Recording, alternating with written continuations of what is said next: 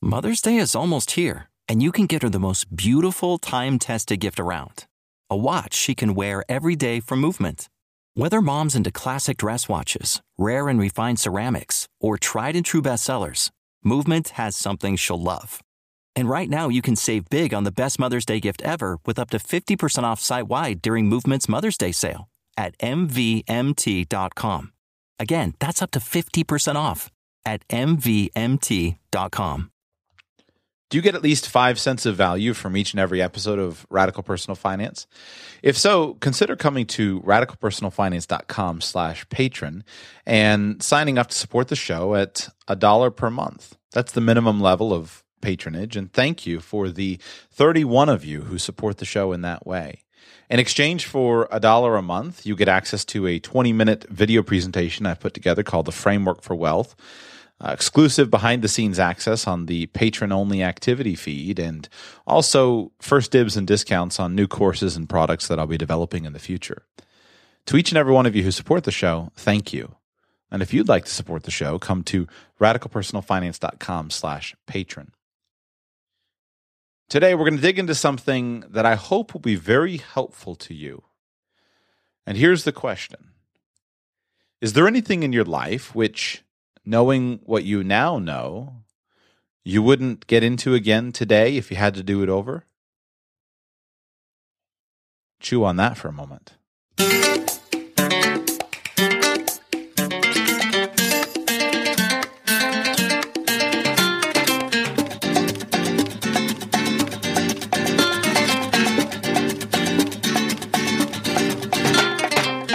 Welcome to the Radical Personal Finance Podcast. My name is Joshua Sheets, and I'm your host. Thank you for being here. Today, we talk about zero-based thinking. You could probably shut the show off right now if you got that question and grasped the importance of it. But I'm going to spend at least a few minutes pulling that apart, unpacking it, and giving you some ideas for how to apply zero-based thinking to your own life.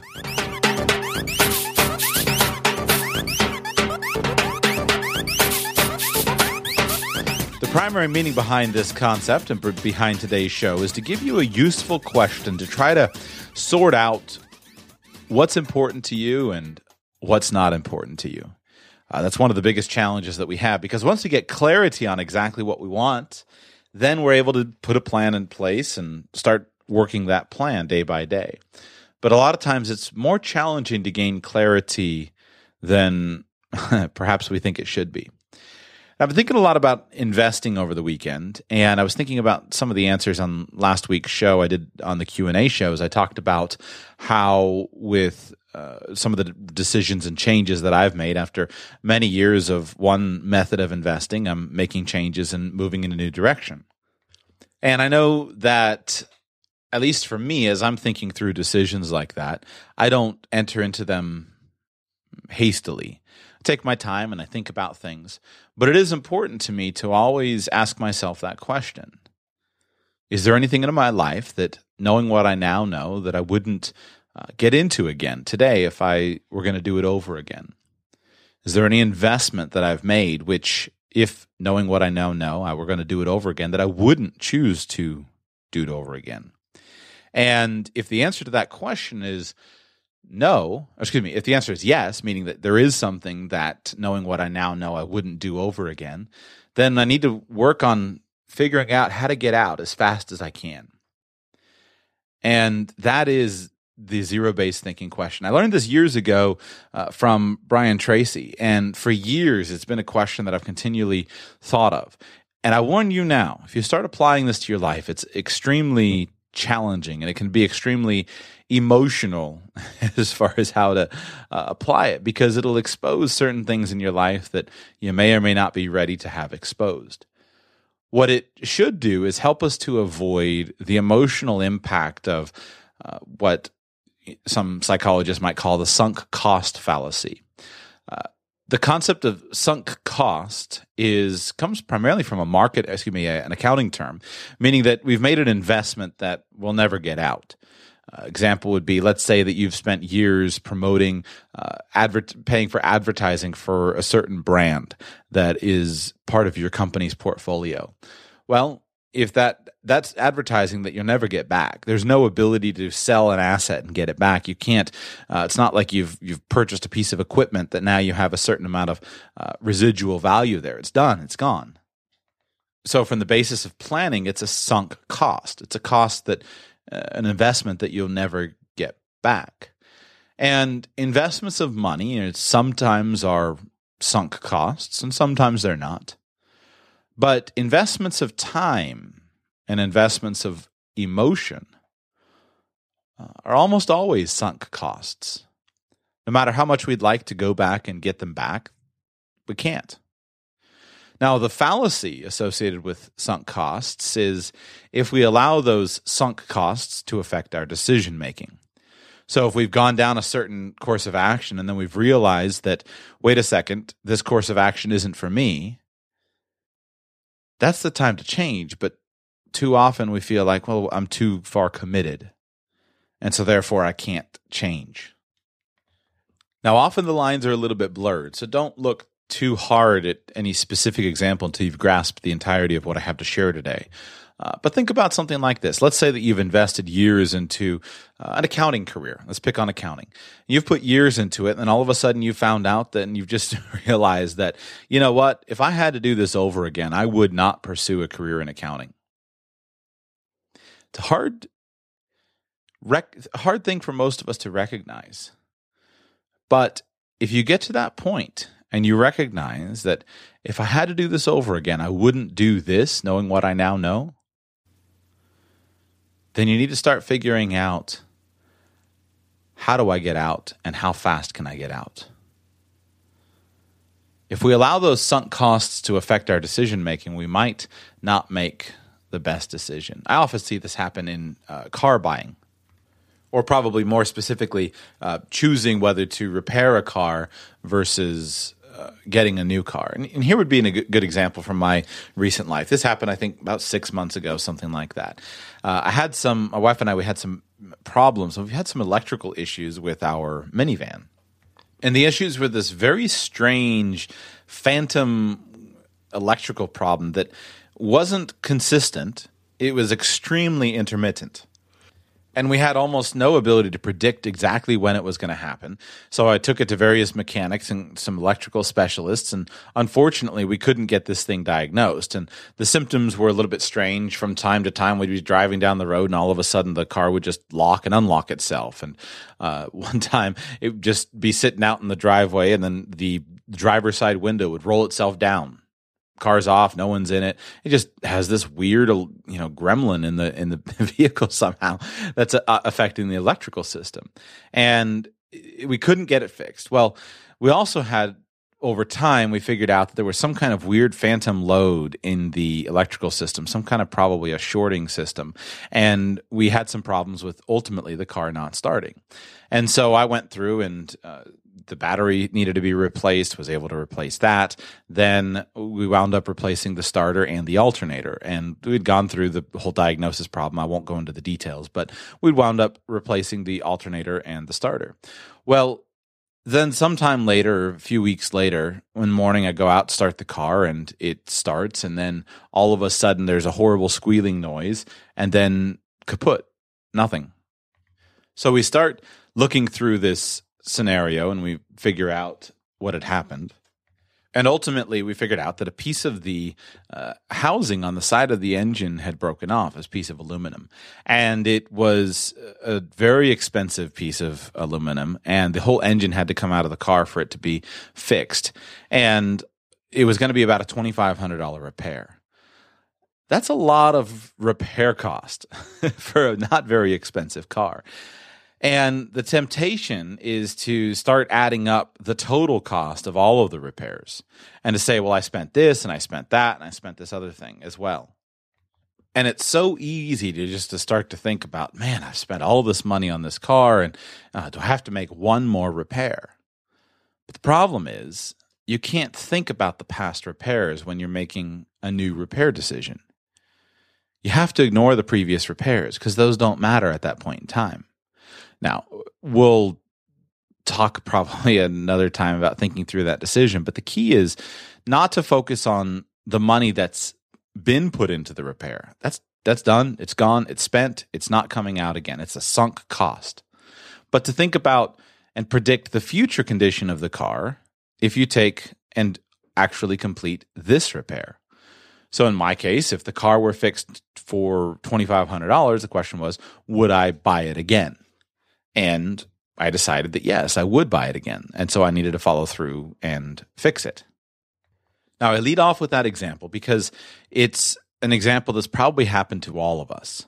And it's also an example that can trigger a very difficult and hard to recover from financial mistake. What's the old joke that most car accidents happen on the showroom floor? I think that's changing as our culture becomes less car-centric, but for most of us, it really does happen. You start to just be facing that issue of repair after repair, and you say, man, I got to go and fix this thing, and you wind up going out and buying a new car out of frustration. And so learning how to deal with the emotion and recognize the fallacies of thought is an important concept. So that's why I start with the car repair. But perhaps an example of investing might be a little bit easier. One way to think about investing, let's assume that you're investing in individual stocks, or mutual funds is fine, or any investment really can work it out. One useful mental process is to imagine every single night that somebody comes through and wipes out your account, and all the money's and the stock is sold, and your account has money in it. Now the question is, the next day, would you go ahead and buy the stock that you now own again, when at midnight the account was wiped clean and you just had cash in the account? Would you go out and buy the stock again? If you wouldn't buy the stock again, then it might be time to consider making a different decision.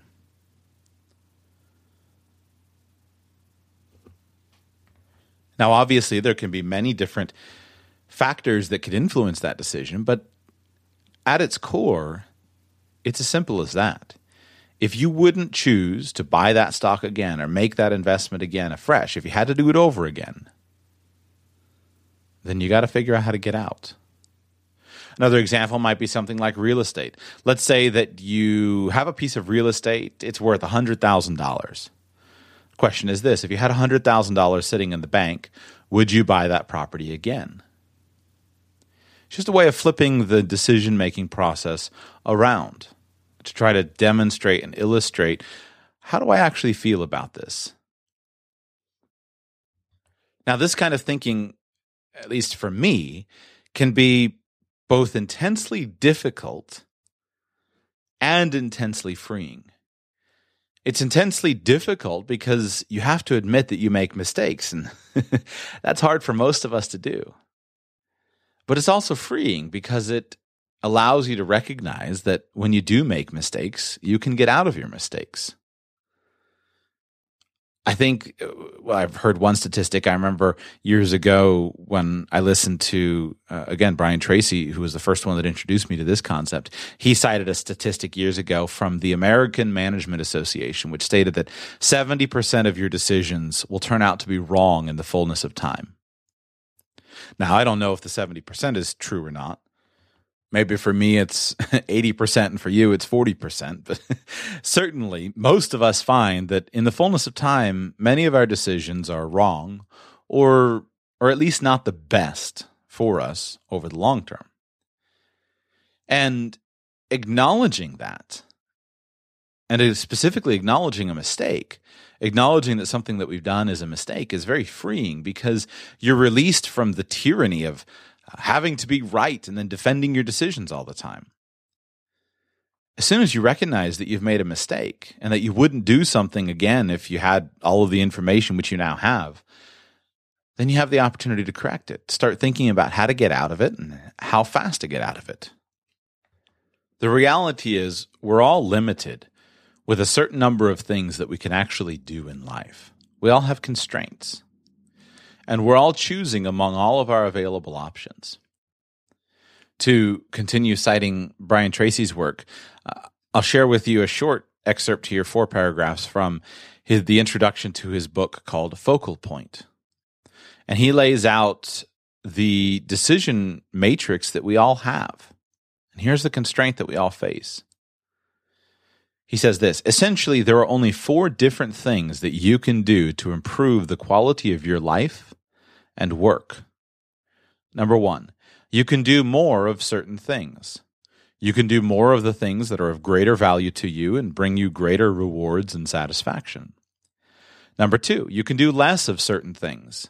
You can deliberately decide to reduce or discontinue activities or behaviors that are not as helpful as other activities or behaviors, or can actually be hurtful to you in accomplishing the things you want. Number three, you can start to do things you are not doing at all today.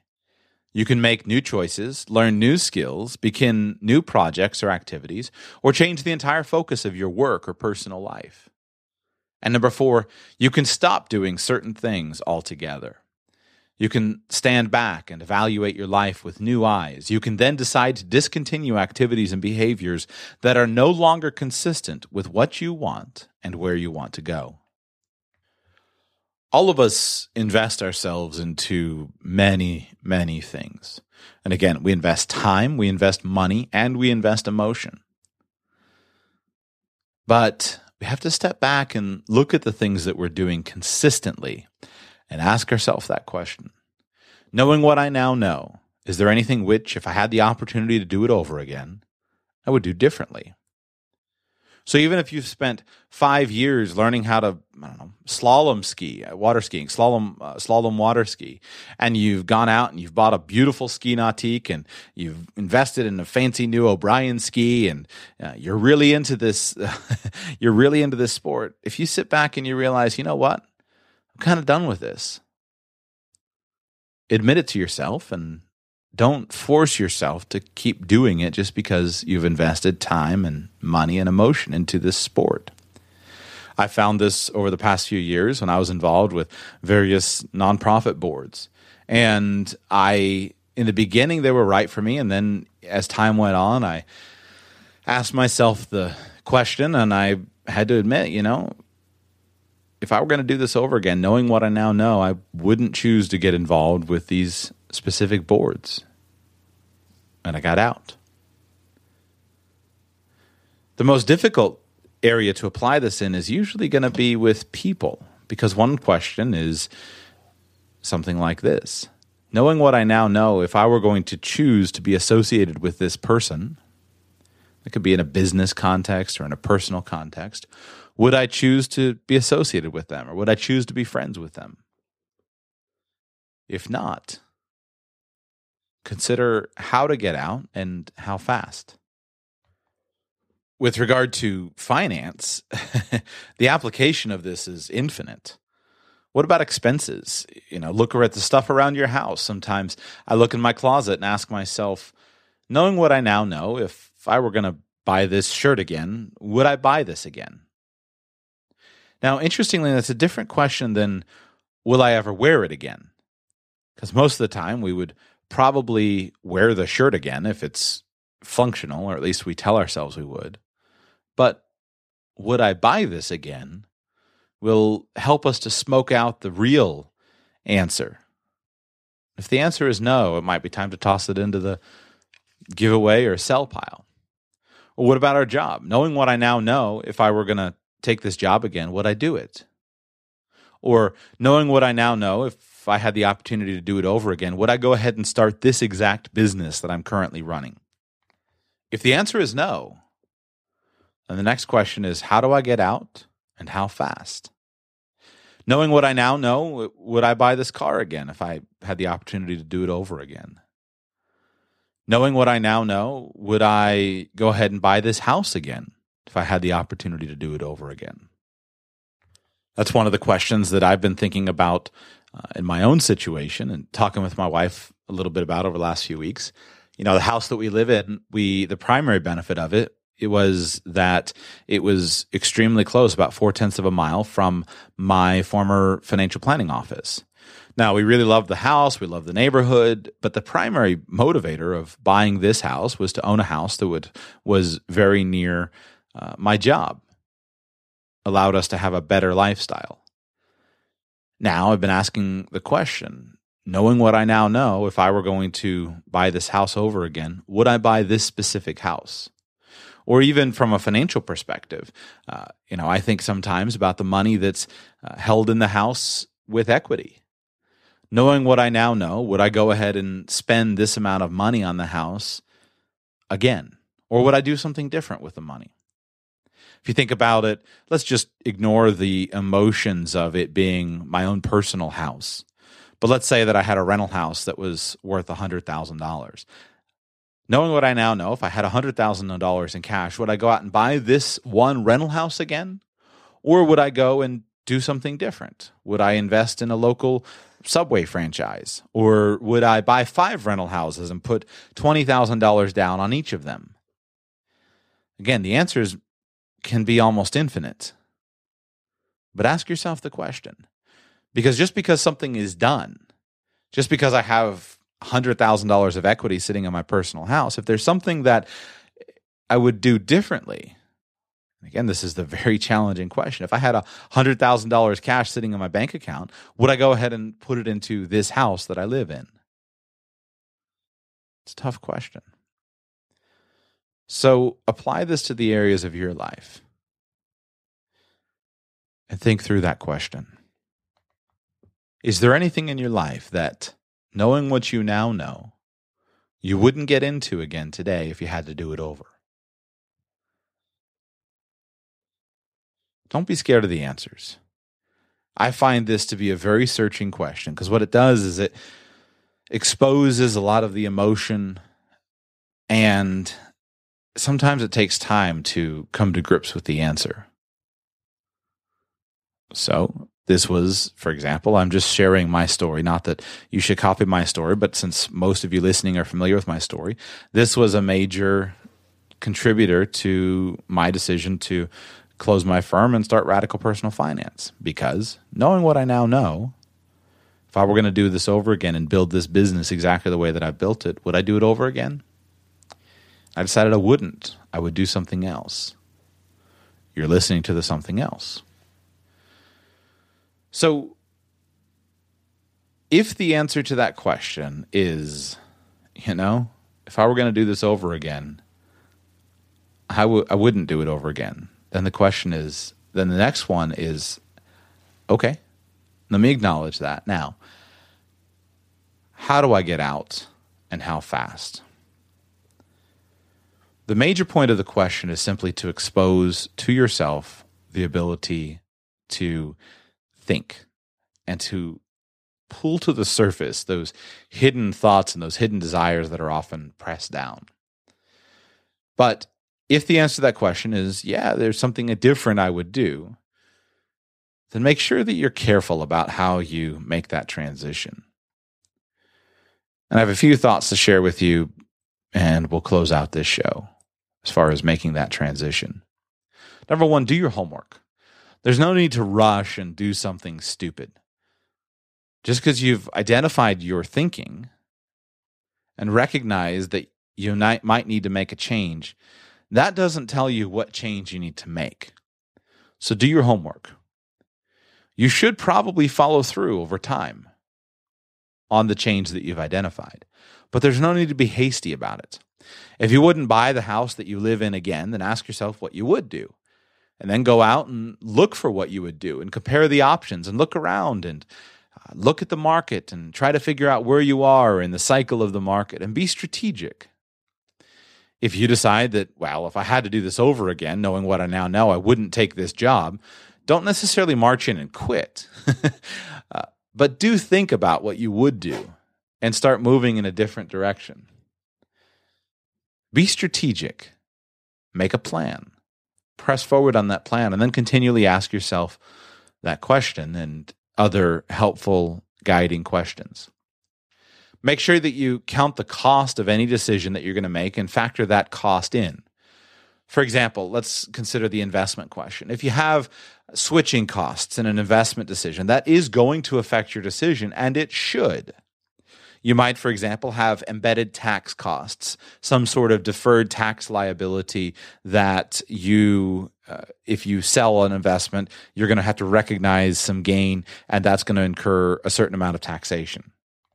In that scenario, you might need to modify the question. Remember, the question says, knowing what I now know. So make sure you know what you know. So knowing what I now know, if I knew that I could have this investment, but it were going to cost me this much to switch, or I were going to lose this additional money, would I make the same decision again? Would I do it over again? So factor the costs in. You might have surrender charges, or there might be commissions or fees on a financial decision that you've made. Maybe you just bought a house, or I don't know, the one that you just bought a life insurance policy, and you're 2 years into the policy, and there's no cash value in the policy. Well, make sure that you do your research, but make sure that you factor in the actual costs. Again, if you bought the house and it's 1 year later and you don't have any equity in it because the market has declined and you've got a bunch of fees and commissions and expenses that you paid, if you would go ahead and put additional money and pay to get out of the deal, then pay to get out of the deal. But don't feel like just because you've decided, okay, this was a mistake, that necessarily you need to sell today. Be strategic. Count the cost and factor the costs in. Don't let the emotion of having made a mistake be the only influence in it. Rather, try to cut away the emotion and look at the facts as they are today. Okay, this house wasn't a perfect fit, but knowing what I now know, with things as they actually are, with the actual situation that I have, with the current scenario, would I do it over again? Be careful. Count the cost, but don't necessarily let the cost control you. So you've got to identify the emotion on both sides of the decision. On the one hand, the emotion can be so great as far as, man, we shopped and shopped for this house and we looked at 65 properties and we thought this was the one, but now we're here and we recognize that this isn't the one, but I can't deal with the emotion of having to think about I'd have to look at another 65 properties, so we're just going to stick it out. That might not be the answer. The answer might be, no, we need to go ahead and recognize that this house that we bought wasn't the right decision for us. And so we need to move on to something else. But on the flip side, don't boomerang and say to yourself, well, this isn't the house, so I don't know what I would go to, but I'm just going to go ahead and get out. Be careful. Also, obviously, consider the morality of the decision involved and be careful before bailing too quickly. Now, depending on your worldview, you may or may not choose to follow through on certain decisions that in hindsight you wouldn't make, and you might choose that just because it's the right thing to do if your worldview dictates that type of thing. For example, knowing what I now know, I might not choose to borrow this money, but I've given my word of honor, so I will continue to work until the obligation is satisfied and my debt is paid. Not fun, but there might be a moral or ethical constraint that governs your situation. Or knowing what I now know, I might not choose to work with this company or take this job, but I've given my word in a verbal commitment, so I'll continue to work here until my side of that bargain is reached. That's what happened to me before I got into the financial planning business. I'd given a verbal commitment for a year, for a certain amount. It was about a year of additional employment. And about 3 months in, I knew, I was like, I do not want to do this. But it was important to me that I follow through. And you might find yourself in a situation. Don't burn your bridges. Do what's right. Now, thankfully, I was wound up being released from that 6 months early when the other side laid me off, and that was their prerogative. They didn't have an employment contract, and the verbal commitment wasn't necessarily them saying that they were guaranteeing to keep me going. So I was released from that arrangement. But the important thing was, by sticking to that, even in hindsight, looking at the actual facts and circumstances, because I stuck with my commitment to follow through on my verbal commitment, it wasn't even a contract, but it was an understanding, I came out of that the winner. A couple of months of severance pay, friends with everybody involved. Some of my former bosses became clients of mine as a financial planner, and was able to continue to build on that strong network of referrals and people who were willing to endorse me. Or what about this one? Knowing what I now know, I might not choose to go ahead and take this business contract. I wouldn't agree to do the work that I've agreed to do because now I'm finding out that it's being done at a loss to me. But I've given my word and I'll follow through and fulfill my end of the bargain, even though it costs and even though it hurts. That one actually happened to one of my grandfathers. He wound up making an agreement. He was running a road building construction company at the time, and he made an agreement to build a certain road. He and his business partner wound up just deserting him in the middle of the deal, and the road building contract ended up being a complete disaster, destroyed all of his equipment. He finished the contract and he fulfilled the contract, but he spent decades paying the debt back. I'm not sure the exact year of his age, but it took him until his 70s. I think it was 70s. It may have been early 80s until he finally finished paying back the massive amount of debt that he'd incurred. It had bankrupted his company, but he chose not to declare bankruptcy, but to follow through on the loan. I admire him for that. Not a popular decision. And I'd like to model that. Hope you're inspired by people like that. People that follow through when it's what they perceive to be the right thing to follow through. I'm not saying that there's no place for bankruptcy court or no place for things like that. Just saying that consider the impact of a decision. Especially if people are involved or even animals. I have a friend and a former client who loved animals, and her big pet peeve was she couldn't stand it when people would get an animal and then not follow through to care for that animal. They'd find out it was a little bit difficult to do that, to care for the dog or care for the cat, and then they would just abandon it. You wanted to get her going, that would get her going. So, knowing what I now know, I might not choose to get this dog, but is it the right thing for me to do to keep it and to care for it? Or, knowing what I now know, I might not choose to enter into this marriage as quickly as I did, but I've entered into a lifelong union and I'll see it through. So think about the commitments and make sure that your decisions reflect the gravity of your actual commitment. Now, again, you've got to filter that through your worldview. I think that's important. If you can't get out of something, then the question would be, how can you make it better so that you wouldn't want to get out? Sometimes just knowing that I can't get out can be fertile ground for the decision of how to make it wonderful. Perhaps knowing what I now know, I wouldn't choose to buy this house again. But due to a variety of circumstances, I'm here. Kind of stuck.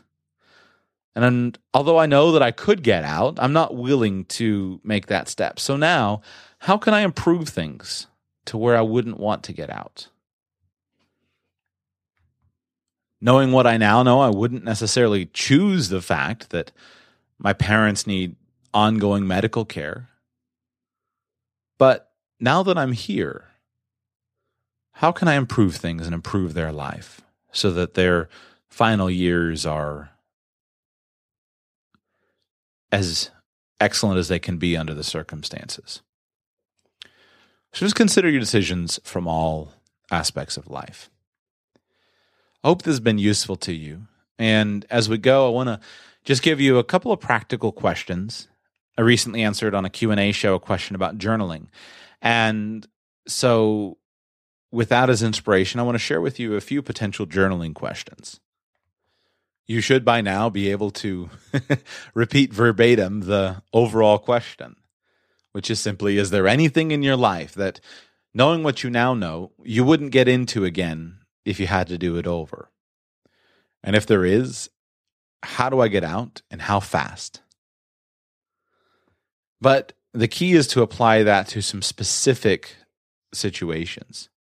So here would be some potential journaling questions, and pick and choose from these. And if any of them are useful, hopefully it'll help you to identify something in your life. So perhaps this one: write down 3 people in your personal life or 3 people in your business life, which, knowing what you now know, you wouldn't get involved with today.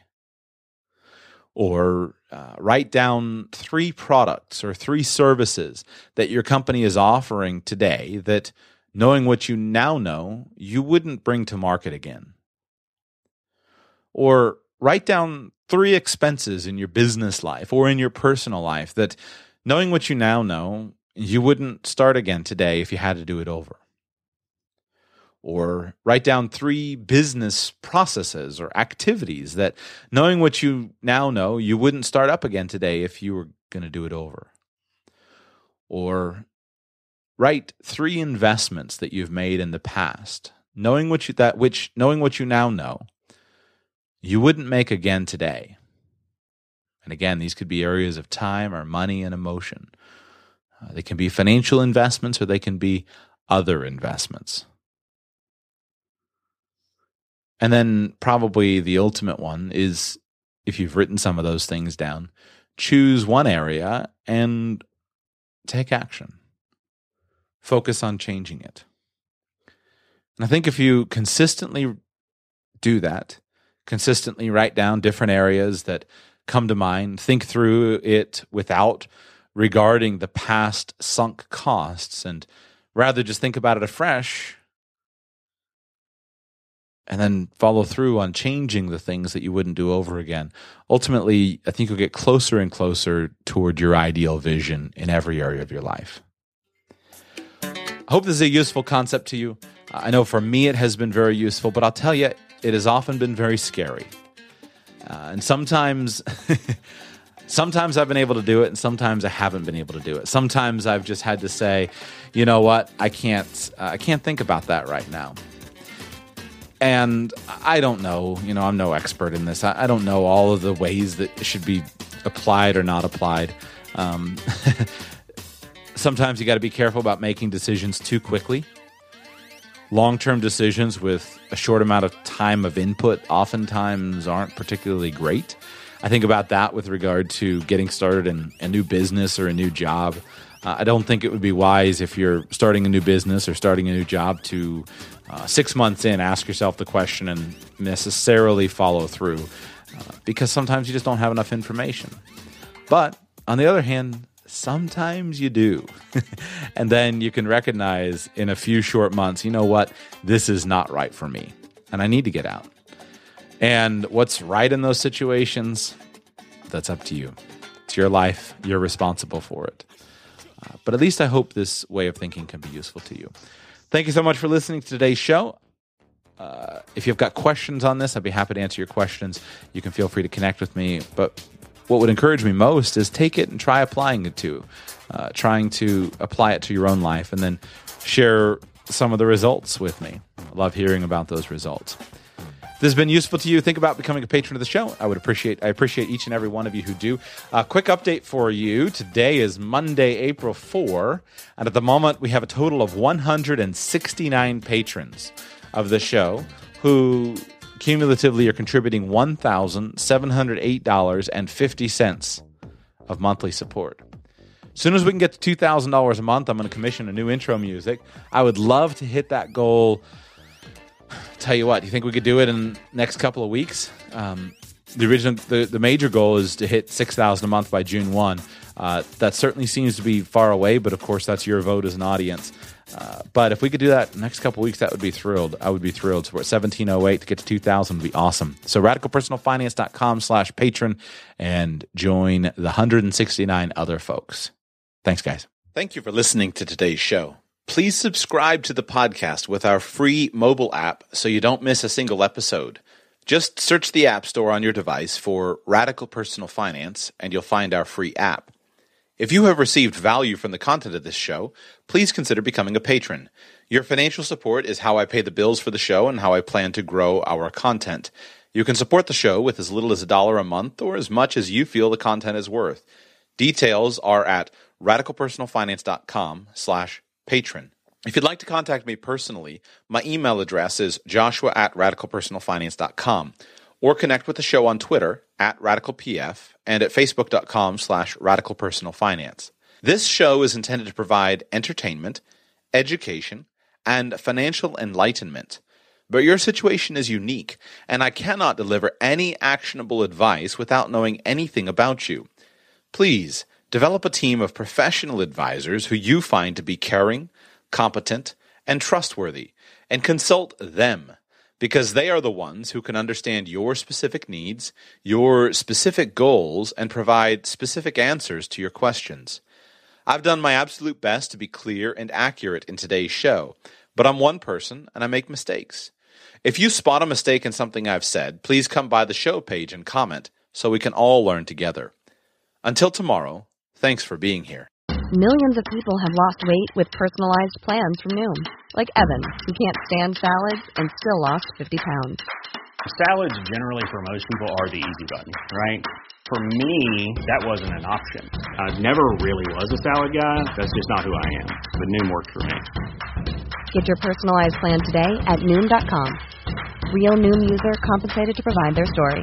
In 4 weeks, the typical Noom user can expect to lose 1 to 2 pounds per week. Individual results may vary.